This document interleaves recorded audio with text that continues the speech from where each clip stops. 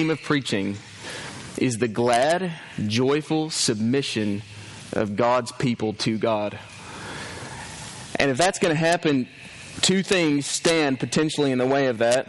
One is the righteousness of God, His unswerving commitment to exalt His own name. He won't bend on that. And the second thing is the pride of man, our unswerving commitment to exalt our name. And so, let's not fight with God today. Let's yield. Let's yield our hearts to the Lord. Let's pray. Father, would you help us do that? It is so important that as we sit before your word now, that we are humble, contrite in spirit. We don't want to fight with you.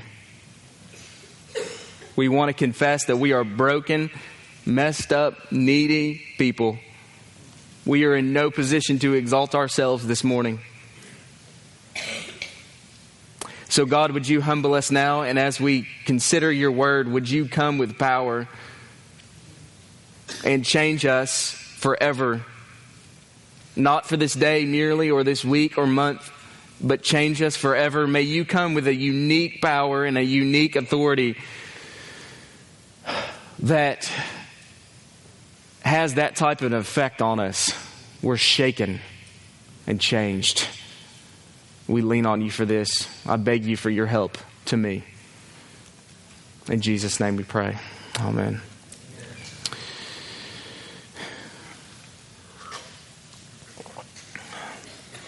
In his book, Of God and Men, A.W. Tozer writes the following. He says, "Were some watcher or holy one from the bright world above to come among us for a time with the power to diagnose the spiritual ills of the church, there is one entry which I am quite sure would appear on the vast majority of his reports." Here it is. "Definite evidence of chronic spiritual lethargy. Level of moral enthusiasm extremely low." Well, whether we like to admit it or not, I think that we're forced to agree with Tozer if we have an accurate assessment of ourselves, especially as the American church. Spiritual lethargy has become, sadly, the pattern for the Western church. In part, I think that's because that's what ease and comfort tend to produce. And when the church, on the other hand, is under duress, it prays. When the church is mistreated, when it's hounded, when it's harassed, when it's oppressed, it prays. It seeks God's face. But when the church is unpersecuted, untested, unhindered, it begins to relax. It begins to coast. And eventually, it'll actually begin to play. What has happened to the church in America? Some of you are old enough to think through decades of the church in America. And I want to ask us this question this morning. What has happened to the church in America? Why do you think churches here are so apathetic on the whole? Sammy Tippett, who is a friend of John MacArthur, offers these sobering words. He says, "The church in the West is a sleeping giant. The church in the East sends a strong message to the church in the West. Repent." Wow. When I read those words this week, I don't know about you, but that landed hard on me. It resonated with me, and having just returned from India, it is impossible for me not to be moved when I consider the truthfulness of such words. I agree with him, totally agree with him. If you could see the demonic oppression, the persecution, the pain, the suffering, the utter duress and danger that our brothers and sisters in the East face on a regular basis, on a daily and weekly basis, then you would know what I mean. And you would understand what Sammy Tippett says when he says the church in the East calls the church in the West to repent. There is a direct connection between the suffering, danger, pain, and sorrow that they face and their desperation and pursuit of God. See, we think America is safe because we're not persecuted. We think America is safe because we have freedom of religion. But friends, if I'm going to be honest with you, then I have to tell you that in my modest and humble opinion and evaluation, after having traveled to India for the last 7 years, is this: it is more dangerous to raise your children and family in the United States than it is in most third world countries. You may lose your life in India, but chances are you'll save your soul. But in this country, your body will probably never be attacked, but daily your soul will be seduced and potentially lulled to sleep. The fact is, if you want to be holy, if you want to live for God, this is a dangerous place. Now, that's not a popular message in America. And you know what? It never will be, short of a revival. In fact, it angers American evangelicals to talk this way because it throws us off balance. It tends to irritate us. It gets under our skin. Why? Because deep down inside, we know that we are not living as we should. We know that. We would like to defend ourselves. We would like to pull out our portfolio, and we would like to show everyone and talk about how many missionaries we've sent over to third world countries across the world. We would like to show our portfolio about how many great preachers we have and how many fantastic conferences are available in America and how many genuine churches there are and how many sincere Christians we know. And you know what? All of that may be true. But when it comes to holiness of life and radical Christian service, we have a lot to learn. In many respects, I think it would be safe to say that we do not have, in many respects, the same caliber of Christianity here than we do in some places of the world. Sure, there are churches, ministries, and individuals in America living deeply sincere and godly lives. I do not deny that, and I thank God for that. But on the whole, the American church is hardly in a place to defend itself. You look around the landscape of American churches. You make an evaluation. Look at what's popular. Look at what's trendy. Tell me what's fashionable. I'll tell you what's not fashionable. Holiness. That's not even on the radar.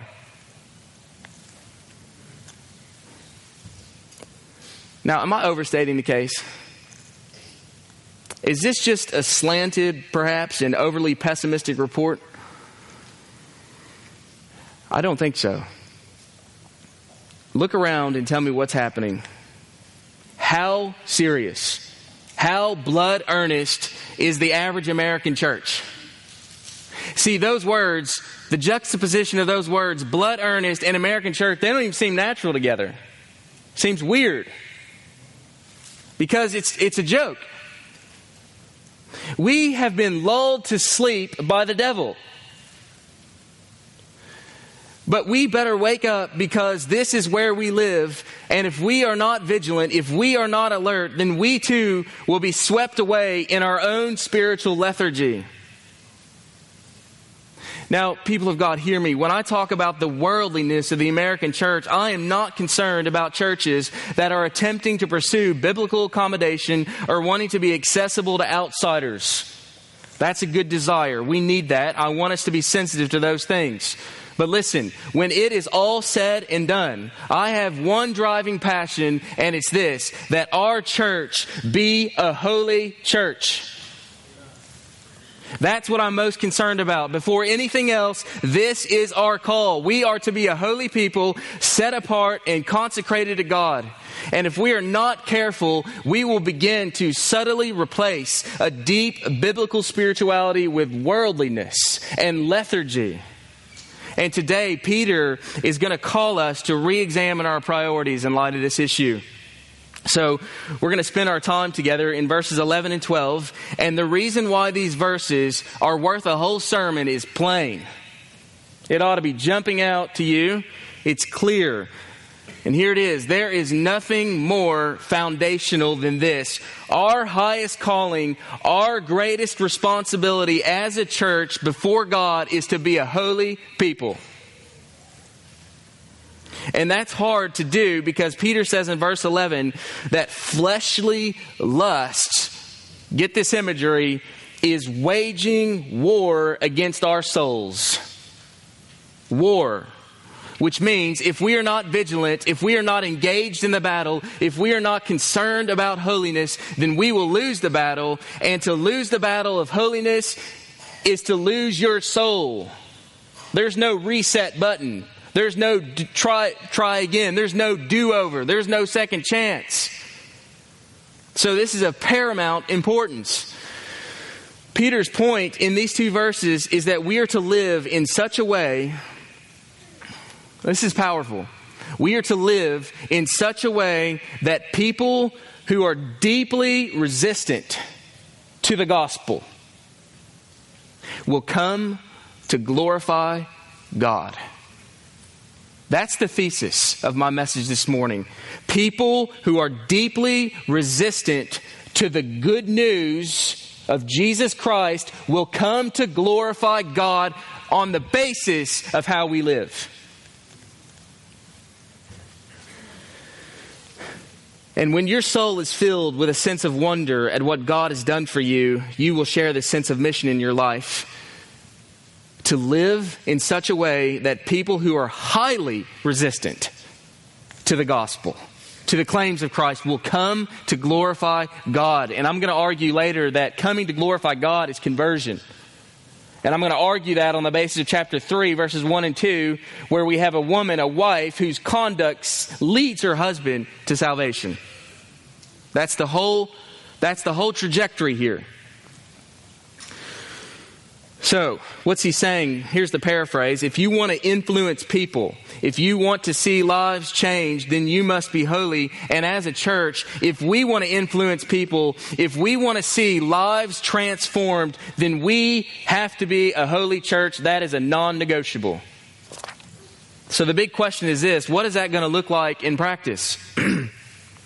How can we live in such a way that our lives will have an impact on people who are deeply resistant to the gospel? Now, what happens in Peter here is that Peter's going to answer that in three ways.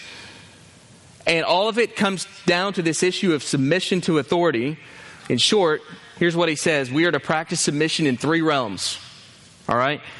Submission to God, submission in society, which includes both work and government, and then finally, submission in the home. Submission to God, submission in society, and submission in the home. And that's where we're going for the next 3 weeks together in this series. But today, we start with the most foundational of these, and it's submission to God. And I have one simple idea that I want to put forth on the table this morning. If you're taking notes, you want to write this down. One simple idea that's going to tie this passage together, and it's this. One point. The life and holiness of a person or church is its most powerful tool for ministry. Let me say that again. The life and holiness of a person or church is its most powerful tool for ministry. That's Peter's point. Verse 12. He says, live such good lives among the pagans that though they accuse you of doing wrong, they may see your good deeds and glorify God. Now, there's something extraordinary about that statement, because he's talking about God haters, pagans, glorifying God. That's not supposed to happen. Wicked people hate God, but Peter is saying here that God has called us to live in such a way that a transformation occurs so that people who are deeply resistant to the gospel will actually come to glorify God, which I'm going to argue is conversion. And this will happen through the instrumentality of the good lives, good meaning holy lives of believers. So let's be absolutely clear here on what the objective is. When Peter talks about our good conduct, he's talking about a life of holiness. In verse 11, he says that we are to abstain from passions of the flesh. So the issue here is holiness. Everything that follows is geared toward this one idea that we are to be a holy people. We are to be a people of God that are separated and set apart. We're talking this morning about the power of holiness. If you want to influence people, if you want to see your friends and family transformed, then you must be a holy man and a holy woman of God. True influence flows from a life of holiness. Everything that follows is geared to that idea. Paul says in 1 Thessalonians 2 verse 8, he says this, "We cared so much for you that we were pleased to share with you not only the gospel, but our lives as well." True influence is when a person takes their heart and their life and they give it to another person. It's eyeball to eyeball. It's one soul of a man to another soul. It's transferring a life. It's not enough to give them your wisdom and your time. You must give people your heart. They must see your life. Teaching and preaching even is not enough. People must see our lives. You can be a gifted man. You can be a gifted woman. But if you don't have a holy life, your influence will be weak. The guy comes along. He says, "I've been praying for my kids for years that they would be saved. Been praying and praying and praying and they're not saved." You say, "Well, look at your life, brother. Is there anything compelling about your life? Do your kids look at you and say, that's a man of God? Something special about that man? Is there anything compelling about your life? Is anybody affected by your life? Just words, words, words, words. But where's the power of the life?" Now, I'm not saying that parents with kids who don't know Jesus aren't godly. We have many examples in our church of godly families who have kids that don't love Jesus. But I'm saying it may be the case. It may be the case. True influence is when a person takes their heart and life and gives it to another person. You can be a gifted man or woman, but if you don't have a holy life, your influence will be weak. You can be knowledgeable, you can have lots of wisdom and experience, but if you are not holy, your influence will be weak. Gift, knowledge, zeal, education are not enough. You can have all those things, but if you don't have a holy life, you will not have influence. Outside of the gospel itself, your life, your character, your testimony is the most powerful tool you have for influencing your marriage, parenting, family, church, and neighbors. You can be a highly educated person. You can have a PhD. You can have all this knowledge. But if you don't have a holy life, you will not have a lasting influence on anybody. Moms, dads, pastors, students, your life is to be an example to others. What you do and what you say is to be the same thing. If you're a dad, then your family's greatest need is your holiness. If you're a wife, your marriage's greatest need is your holiness. If you're a parent, then your children's greatest need is your holiness. Look at Peter's language and notice the seriousness of this matter. Verse 11. He says, "I urge you as strangers and temporary residents to abstain from fleshly desires that wage war against your soul." This is serious business. This is dead serious. This is not a joke. There are no games to be played here. And I just need to say this. If you're here today as a non-Christian, then this is your opportunity to come to this holy God and to submit yourself. Oh, how I pray that even as I preach this morning, that you would hear the sweet message of the gospel, that God is infinitely holy, and that you have no right to stand in His presence. He will consume you. Indeed, He will someday consume you if you do not repent. But if you will humble yourself, if you will bow your knee to Jesus Christ, if you will throw up your arms, if you will see that you are an enemy of God, that you are separated from God, that you are under the wrath of God, if you will bow your knee to Jesus through the blood of Jesus, you can have forgiveness of your sins today. And I pray that you would come to Christ. This is a strong plea for our church to be holy, but let's not put the cart before the horse. If you're not a Christian, you can't be holy until you first bow your knee to Jesus. And I pray that you would do that this morning. Come. We would love for you to join us. We would love for you to be a part of this family. We're on a trajectory together. We're going somewhere. We're a family. We love each other. We're a team. And we want you to bow your knee to Jesus and come with us. Jesus is great. But people of God, I wrote this down this week. We need to remember our identity. We need to remember our identity as Christians. We are aliens and strangers in this world. Peter speaks this way, I think, because he understands the basic principle that how you view yourself will determine how you live. That's not pop psychology. That's true. How you view yourself will determine how you live. And Peter is saying this, that we need to think clearly about ourselves. Why? So that we can live rightly. And friends, we need to learn how to think about ourselves. Peter tells us that we are aliens and strangers in this world. And that's about the 5th time that he said that to us in this letter so far. Do you live like a stranger? I'm serious. Is there anything about you that's different? Does the world look at you and say, hey, that guy's just the same as us? That's a serious problem. You are to live as a stranger. You ought to look like an alien. You ought to act like an alien in some ways.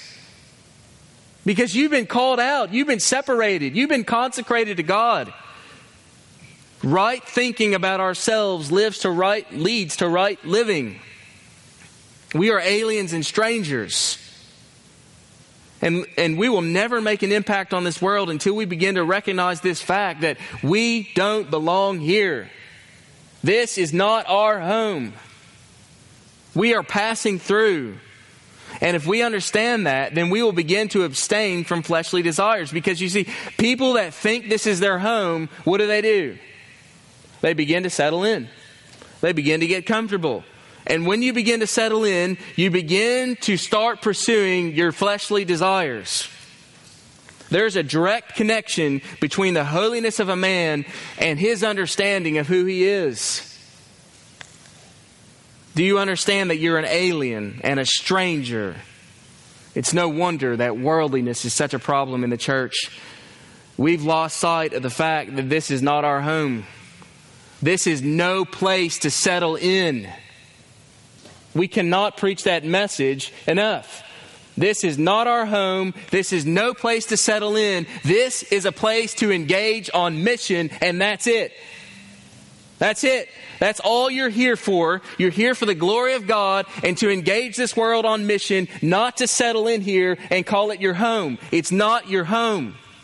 It's not a playground. It's a battlefield. And if we don't understand that, then we'll begin to relax our senses. And over time, we will become desensitized to the dangers around us. And eventually, we'll start playing games. And so that's where Peter starts. He says, we need to remember who we are. I love the example of Daniel in the Old Testament. He's a primary example of this principle, an illustration, because Daniel refused to be marked out as a citizen of Babylon. He refused royal treatment. He refused the king's food and drink. And yet, this is the same Daniel that gained favor in the eyes of both noblemen and princes. And eventually, some of them came to glorify and praise Daniel's God. Perfect example of this text. And that's why Peter is speaking here in verse 12 and saying, live in such a way that people will see your good works, your holiness, and glorify God. Be saved. Friends, outside of the gospel, your life is your most powerful evangelistic tool. Outside of the gospel, your most important message is your life. And when your life is lived in a radically God-centered way, it will have a lasting impact on others. But let's be clear about one thing this morning. Your life, our life as a church, your life as an individual will not impact anyone unless it is a life of holiness. That's the point of verse 11. He says, I urge you to abstain from fleshly desires. Do you feel the weight of those words? Those words ought to rattle us. Let that land on you. There is a war being waged against your soul, and that war is coming from within you. Holiness is the issue, and God wants you to live a holy and separated life. What's true holiness? Turn to 2 Corinthians chapter 7. We're talking about living a holy life unto God. 2 Corinthians chapter 7. And this being a powerful tool in our hands for the conversion of sinners. 2 Corinthians chapter 7. What is true holiness? Let's read together verse 1. Paul says, therefore, dear friends, since we have such promises, let us, listen, cleanse ourselves from every defilement in both body and soul, bringing our holiness to completion in the fear of God. Now notice that language here. We are to bring holiness to completion in the fear of God. And how are we to do that? He says, by cleansing ourselves from every defilement in both body and soul. That means true holiness in body and soul is both inward and outward. If you're going to be truly holy, you have to be a man and a woman that's not just clean on the outside, but is inwardly pure. When no one is looking, when you're all alone and only God can see you, you are clean on the inside. There's integrity in your private life. That's what he's talking about, inward and outward purity. And we are to work for this. And notice this, we are to cleanse ourselves. We have work to do. You know, sometimes I fear that in our gospel-centered movement, which is crucial, that we have this mistaken idea that somehow if we just sit and stare at the cross passively, that we're going to somehow be transformed and changed into holiness. That's not what God's Word teaches. Yes, we are to be grounded in the gospel. Yes, we are to go to the cross daily. But if we're going to be changed, we have work to do. We have work to do. We cannot just sit back. We are to be putting to death the deeds of the flesh. It's war. Hebrews 12:4 says, in your struggle against sin, you have not yet resisted to the point of shedding your blood. That doesn't sound passive to me. There's nothing passive about that. Listen carefully. When a man is regenerated, he's passive. But when a man is sanctified, he is active. This is so important that we understand this. If a man is going to be holy, it will come through effort. Now that effort is grounded in the gospel. That effort flows from faith. And that effort is empowered by the Holy Spirit. But it will be effort nonetheless. What is God looking for? To borrow from Kevin DeYoung's language, I think it's this. God is looking for gospel-driven, faith-fueled, spirit-empowered effort. Effort. If a man is going to be holy, it will come as he disciplines himself morning by morning to get alone with God and commune with Him. And if you want to be holy, it's going to start on your knees. When you shut your door and you get alone with God, It'll start when you desire to know God, and when that desire becomes greater than your desire for anything else in this life. Do you want to know God? If I want to know my wife, I'm gonna kick everyone out of my house. I'm gonna close my door. I'm gonna sit down on the couch, and I'm gonna look her in the eyes, and I'm gonna talk to her. I'm gonna get alone with her. I'm gonna spend time with her. I'm gonna make her a priority. I'm gonna take her out. I'm gonna make her a priority in my schedule. I'm gonna close the door. I'm gonna turn off the phone. I'm gonna sit down, and I'm gonna talk with her face to face. You say, well, I pray, Pastor Jonathan, all the time when I'm driving. That's not what I'm talking about. I'm talking about if you want to know God, then you need to shut your door and get on your face before Him, and you need to be willing to rearrange your entire schedule if necessary to accommodate that priority. If you want to know God, then you'll get up early and you'll go to bed late and you'll make sacrifices. When no one else is awake, you will be a man of God on your face before God. When you're all alone and no one is looking, you will be pleading with God to make you a holy man.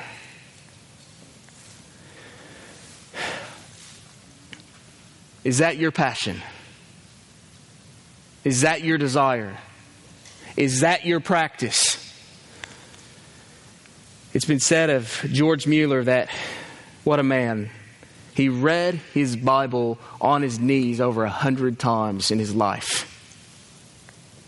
On his knees. Why? Not because he wanted to learn information, not because he wanted to write a systematic theology, not because he wanted to be respected for his Bible knowledge, or be respected as a man. No, he did it for one reason. George Mueller wanted to know his God.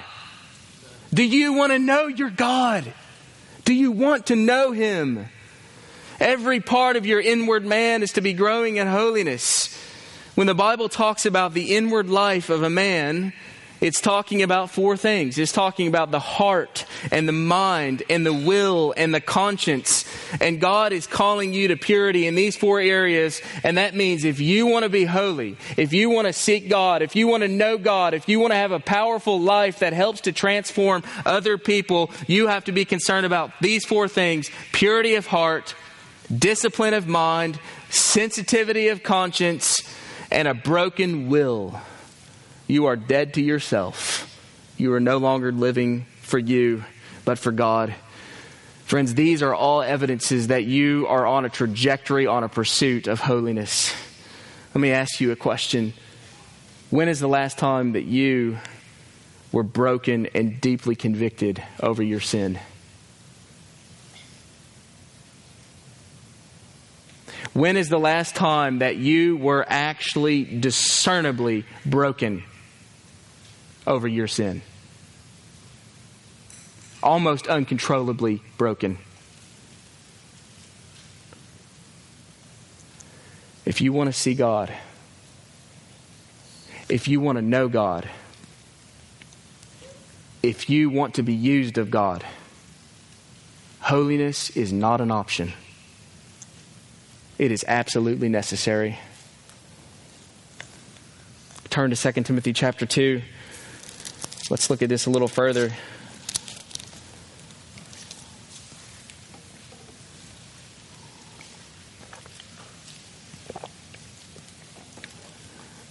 Second Timothy chapter 2.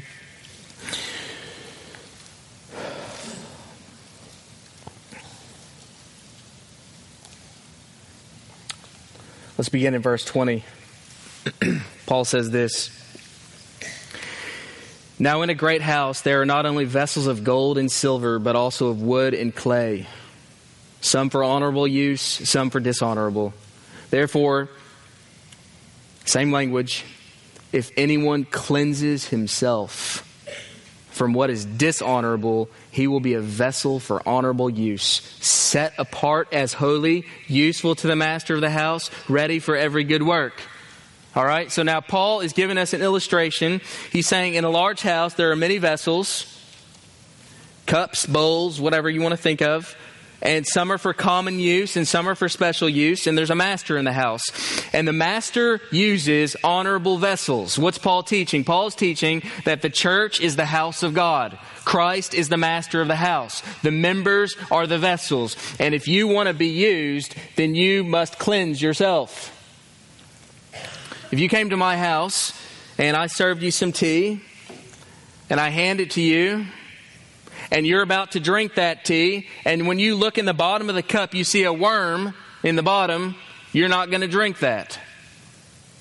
You're going to set it down because that's a dishonorable vessel.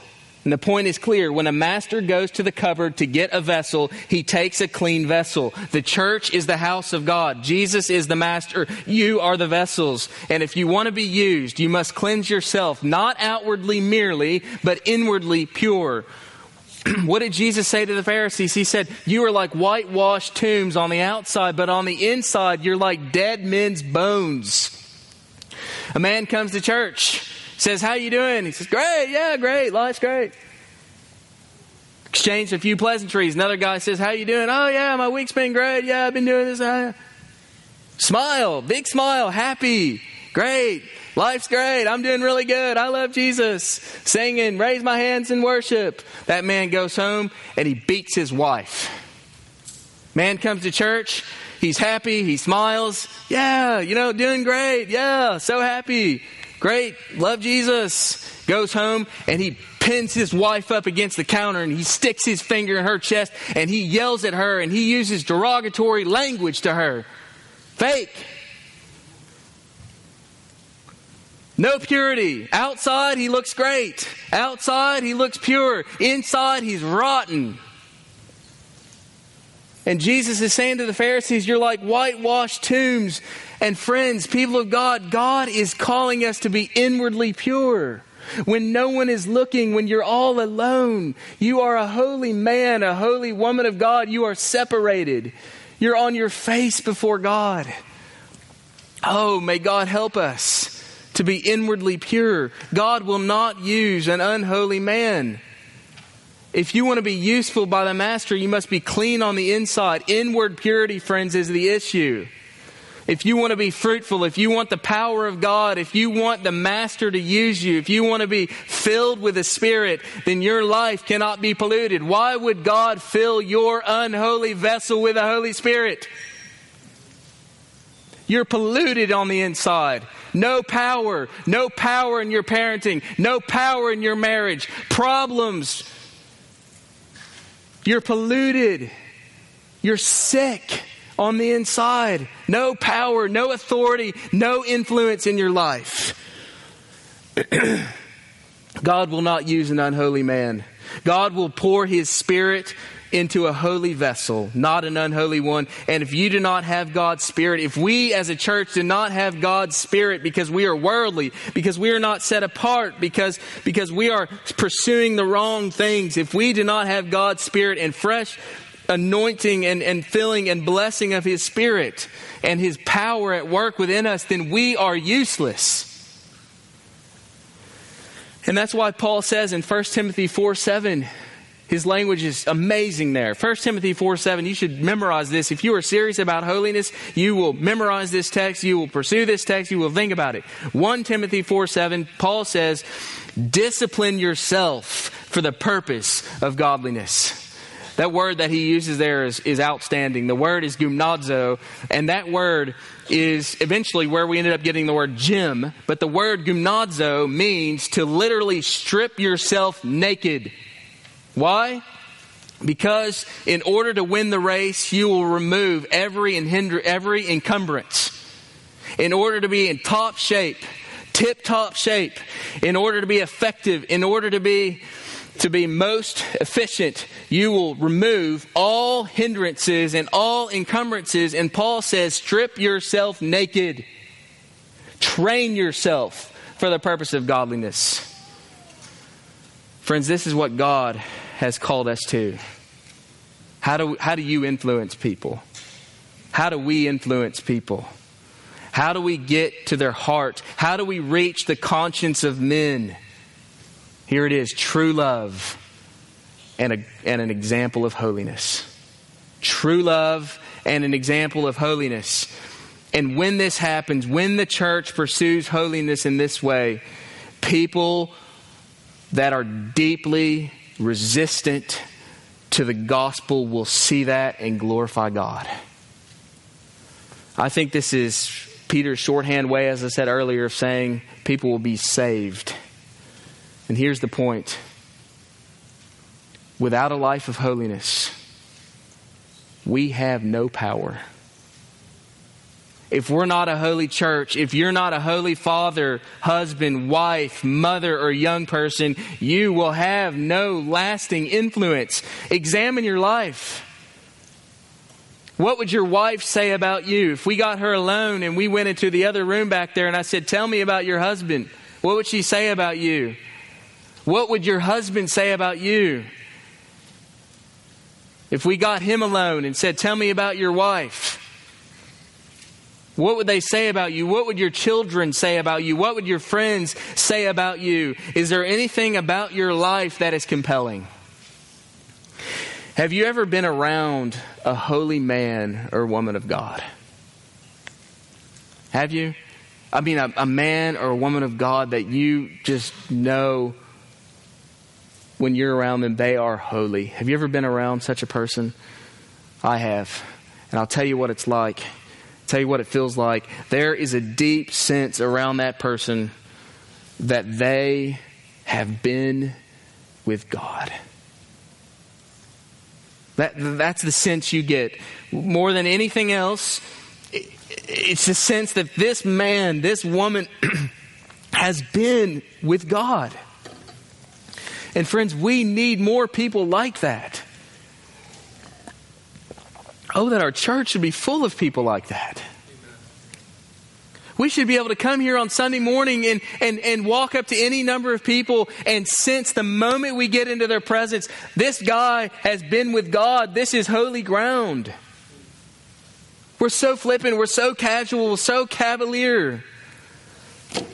It's amazing, though, how a life of holiness, though, immediately commands your attention, and you immediately are rebuked in your spirit, and you immediately begin to think, I need to be a man like that. We need more of that in our church. In Acts chapter 4, Peter is preaching, and it says he's filled with the Spirit. And then in verse 13, here's what it says. Acts 4. Now when they saw the boldness of Peter and John and perceived that they were uneducated, common men, listen, uneducated and common, they were astonished, and they recognized what? That they had been with Jesus. That's recognizable. I don't know if you know this about yourself or not, but people can recognize if you're a spiritual man, if they have any discernment whatsoever. People know if you've been with Jesus. It's obvious. That's what I'm talking about. When your neighbor's around, he feels it. When you're in the office, your coworkers sense it. When you're with your brothers and sisters at church, they know it. When people get around you, do they know that you've been on your face before God?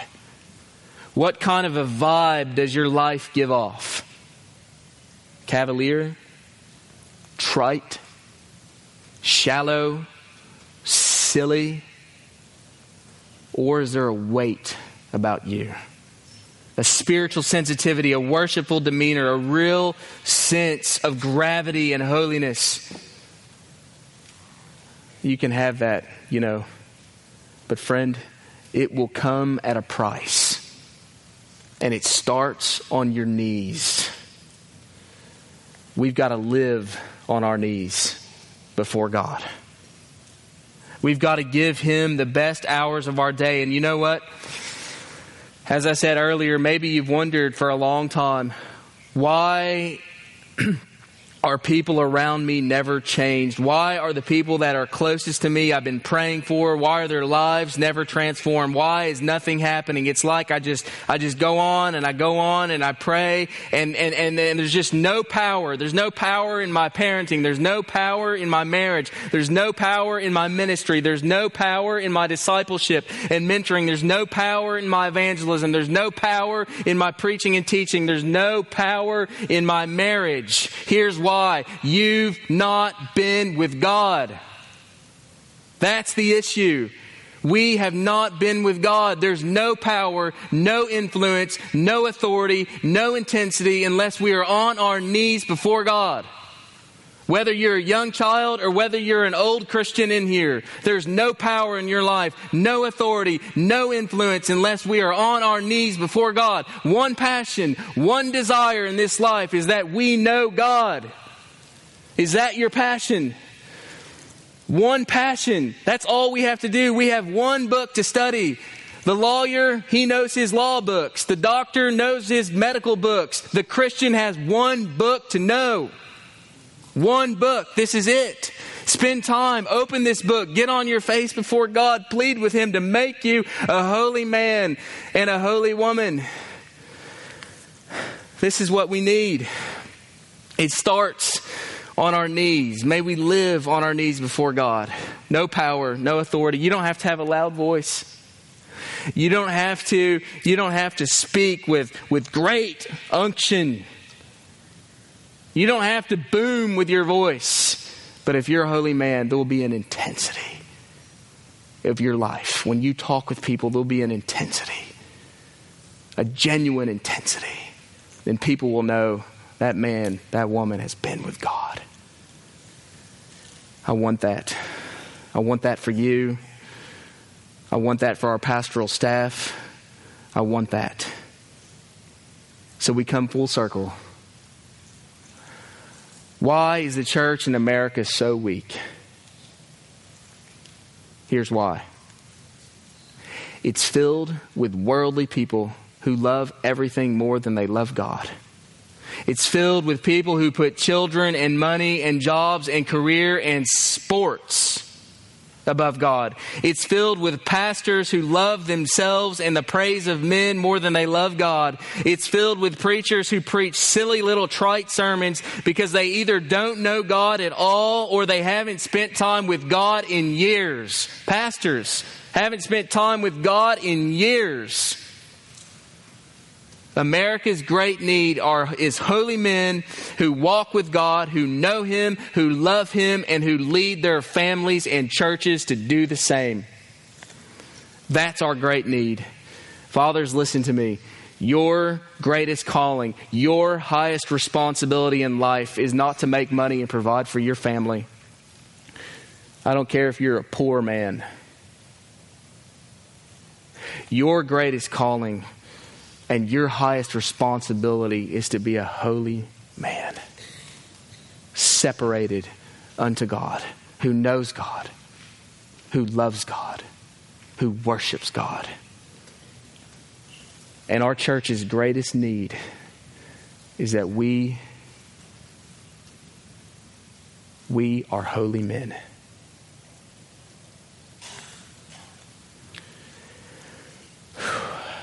This is it. This is our passion. This is our desire.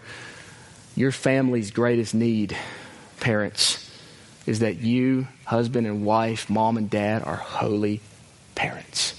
That's what your kids need to see. That's going to change them. Nothing is more important. One thing have I desired of the Lord. One thing. One thing have I desired of the Lord, and that will I seek after, that I may dwell in the house of the Lord all the days of my life, and gaze upon the beauty of the Lord, and seek Him in His temple. That's how we influence people. That's the real power of our Christian witness. Beyond the gospel,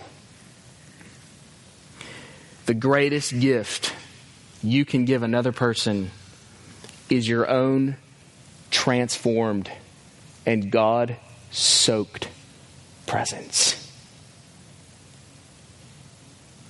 And we must do that because we want God. That's the aim. Not to be useful. Are you willing to pray this? Are you willing to pray, God, if you never do another thing in my life, if you never anoint another sermon, if you never help me in another conversation, if you never bless another effort I do, make me a holy man before you. And put your kiss and your stamp of love upon me when I'm on my face before you in the quiet place. Are you willing to pray that? Do you want God for God's sake? It's your choice. May God help us. Let's pray.